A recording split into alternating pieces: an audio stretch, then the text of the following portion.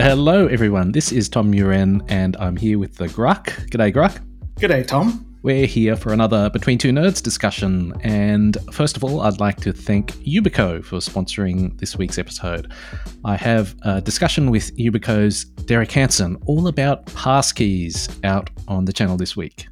So we thought we'd talk about the history of threat intelligence and how the whole industry has changed, essentially because talking about sophisticated actors, including states, is just really, really good marketing. So we'll talk about issues related to that. And we were talking earlier, and I was asking you for your perspective around the APT-1 report. So in recap, the APT-1 report was a Mandiant report released in 2013, so over 10 years ago now. Yeah, that was a very long time ago. That basically revealed how the Chinese PLA had been involved in a whole lot of intellectual property theft. I remember at the time it was quite stunning because it had photos of the buildings that they were working from, had quite a lot of colourful detail. But prior to that, the industry of threat intelligence was totally different. Is that right? Yeah, so as I remember it, before the APT-1 report, basically all of the security firms would have a research department, or they would encourage their people to do research. And the point of that was, to some degree, to be able to publish your research as a way of doing marketing to show sort of like we're at the top edge.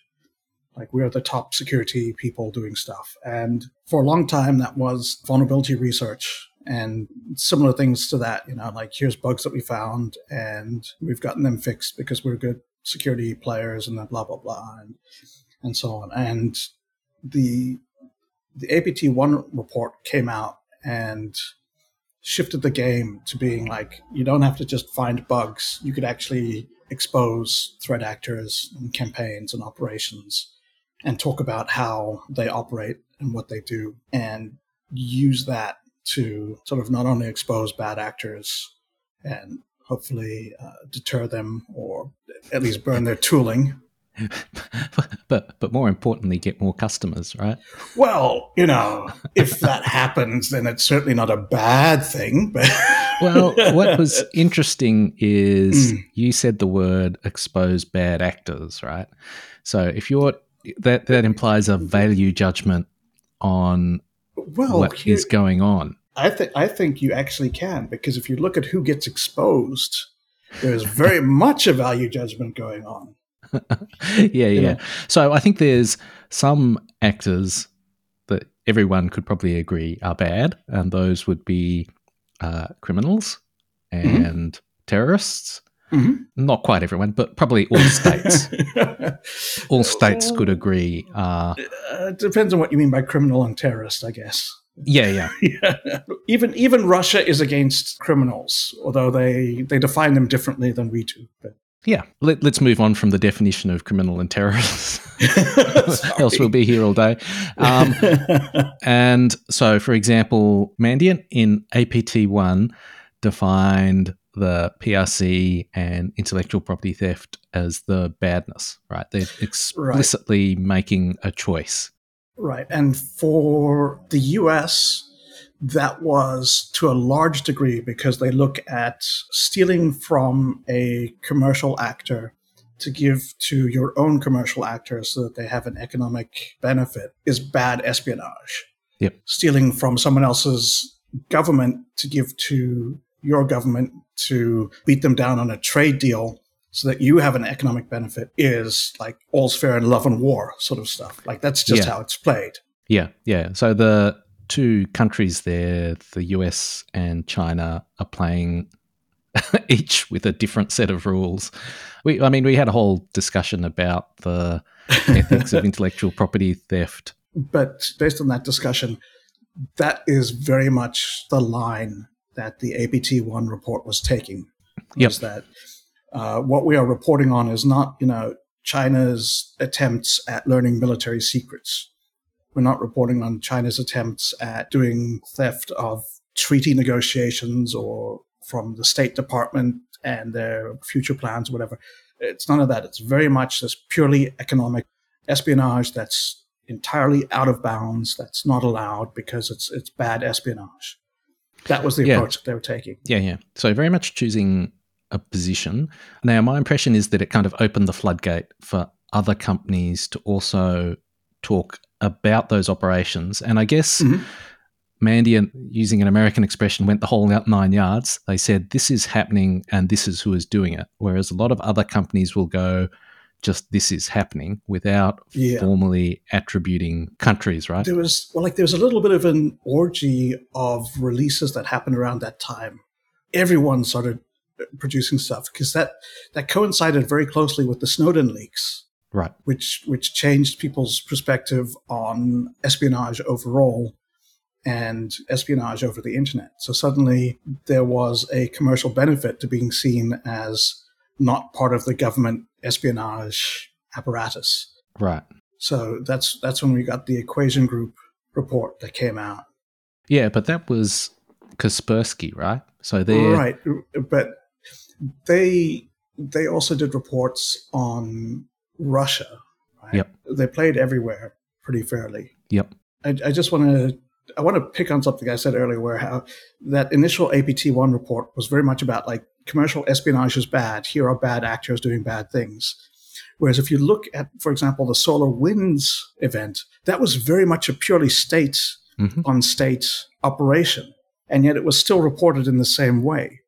Right. So we've gone from what was, I think, historically here's the sort of espionage that we're going to ignore because that's considered okay.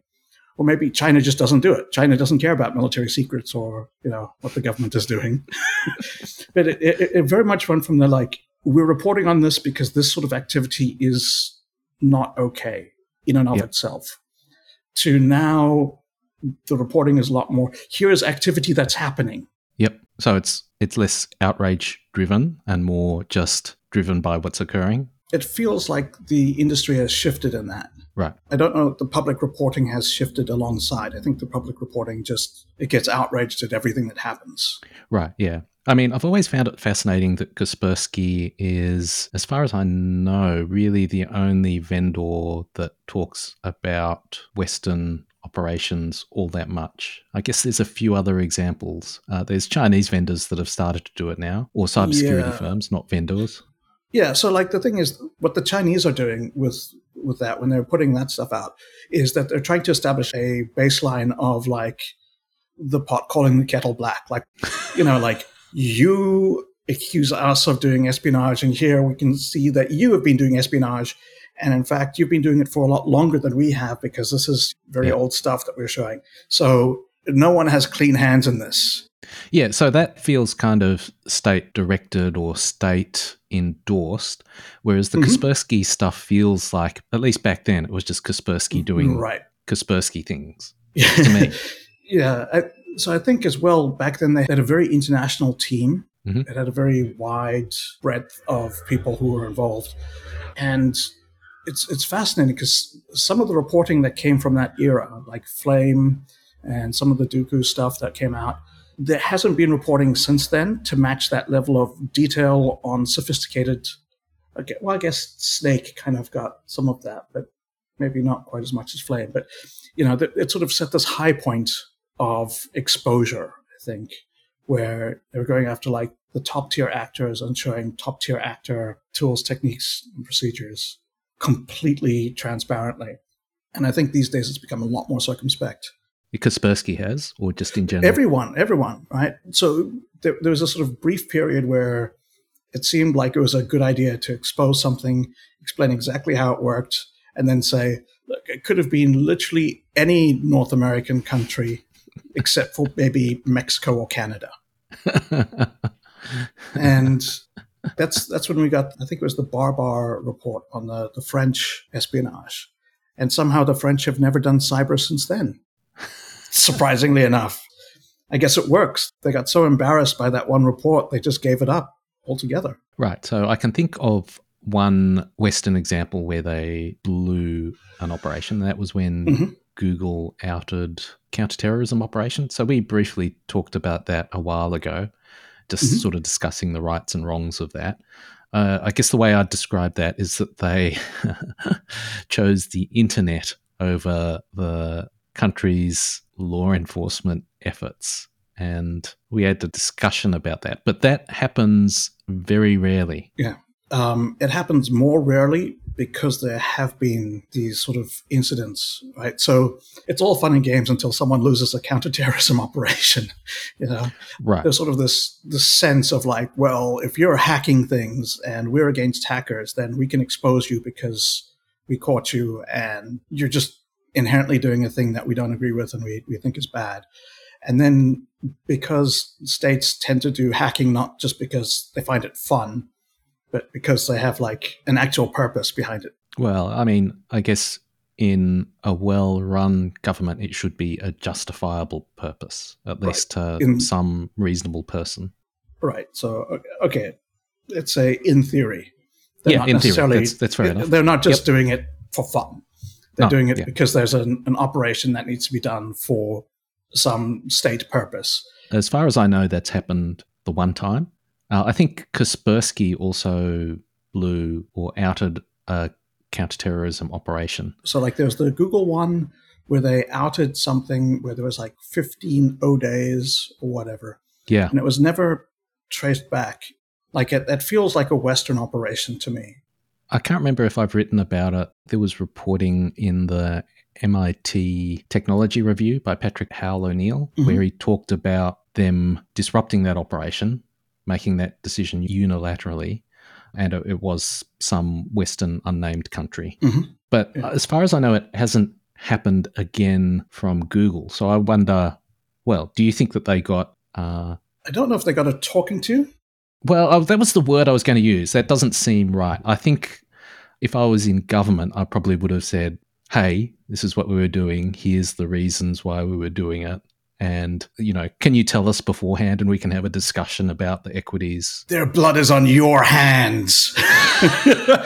I could absolutely see some bureaucrats doing that. There are some people who are absolutely brutal about that kind of thing. And they might have had reason as well. Yeah, people who work for the state in those sorts of jobs tend to be very patriotic, very mission-driven, and tend to very much believe in what they're doing. Right. It attracts that sort of person. Right. I mean, and if you're attracted by like a large paycheck, you're going to go somewhere else. If on the other hand, like you're not necessarily attracted by money, but by, you know, doing the right thing, that can be a great place for you. And so when someone interferes with that, you can take it very, very badly. Like, why are you helping the terrorists? You know, do you hate life and liberty? You know, like So yeah, I could absolutely see that happening. And I tend to suspect that you're right. It wouldn't be the, you know, you are killing people, but much more of the reason we were doing this is because there was a serious threat to life that you know, we were monitoring over here.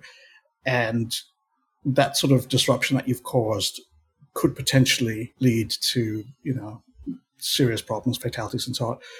Next time, could you please talk to us and we can discuss this? And yeah, as you were saying, and I suspect that the benefit that Google gets from exposing that versus the pain of having to talk to the government.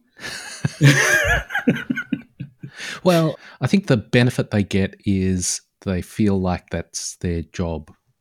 Right, at least certain people in that organization. Oh, I think they're very mission driven in their own way as well. Yeah, I think. Yeah, you know, and they are, you know, ideologically motivated just as much as people for government are ideologically motivated. Yeah. So what I think is fascinating about this whole discussion is that I think that the rise of the publicity surrounding threat intelligence has been actually really good for the industry and public discourse and education about what's going on. I wouldn't have this job if that hadn't happened. We wouldn't be talking. So, but at the same time, it's this kind of groundswell change in the environment that's driven entirely. Is it entirely? I guess that's a good question. Entirely by commercial motivations. Talking about it is great for business. We've got these big geopolitical things going on, and somewhere behind it all is like a marketing budget. right? That's Like right. that's, yeah, I think you're absolutely right. I find that very peculiar, and I think it's actually very telling about the infosec industry as a whole. Even though we have these sort of altruistic motivations and things like that, the fact is that it's sort of bankrolled because it's good for business. Yeah. This stuff happens because it is good for a company to have this sort of publicity around what they've exposed or what they've found and so on. And in a way, that's kind of depressing. Well, the other thing I was thinking is that because they're driven to report about it, they're also driven to make choices about what to report. And so I think it forces companies to pick sides. Yeah. And so there's kind of different levels of that. One is, what are you going to report on? The other is, how far are we going to spell out who's responsible? And I don't see many companies, barring those exceptions we've talked about, that aren't being sort of explicitly on. It's sort of broader than the Five Eyes, but Western Yeah. democracies. And then It's very much, here are the only three bad actors that hack anything on the internet. yes, that's probably the better way to say it. As far as we know, no one else has any cyber. However, when we do, like, here's everyone who does all of the hacking, right? These three countries. Now, when we do a list of all of the cyber powers, we're going to put America at the top.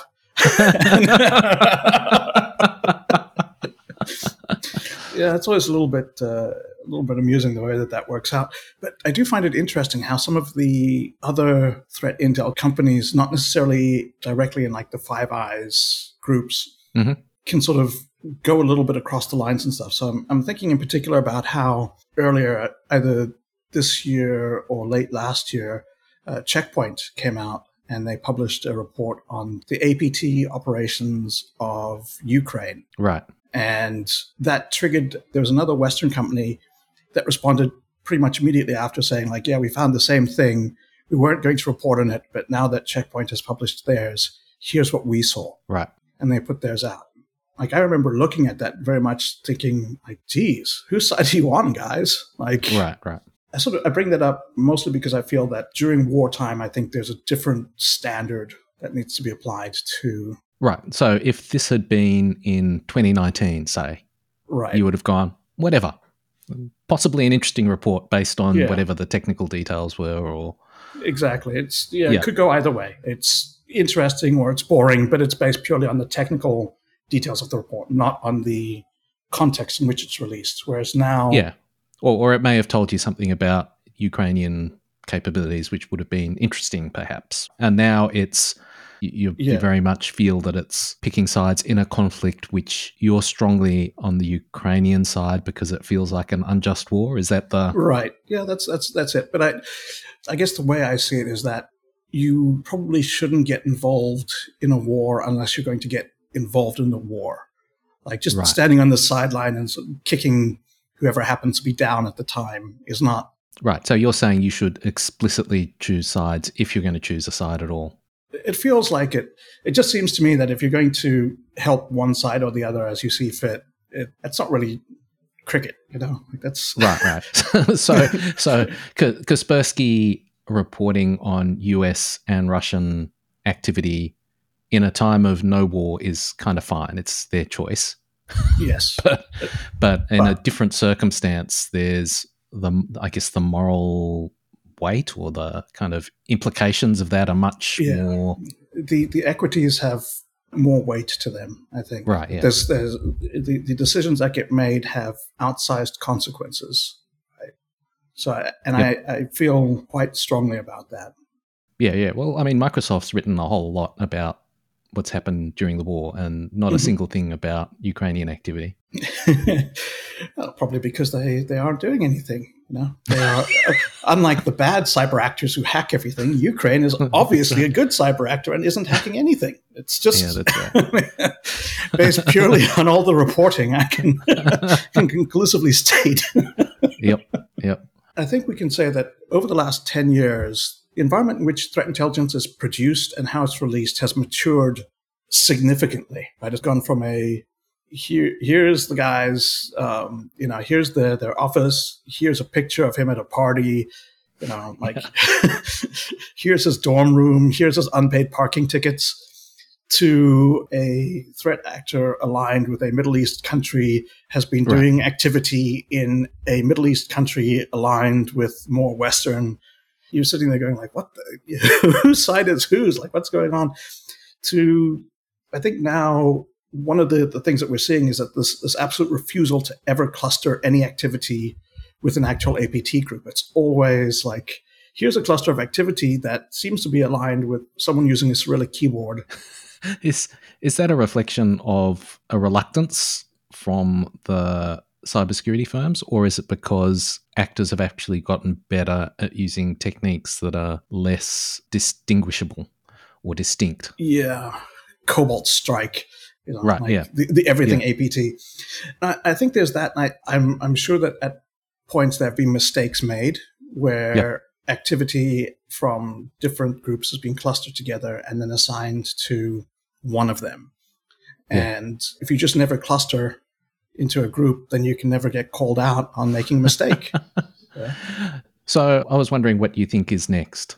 So it seems like the world is becoming more polarized. And so that makes me think that perhaps companies will get more comfortable with attribution because, I mean, if you're a cybersecurity company that has a big business in the US, I think you can probably start saying goodbye to that business in China and Russia. So, therefore, you can cut off your Iranian sales market team.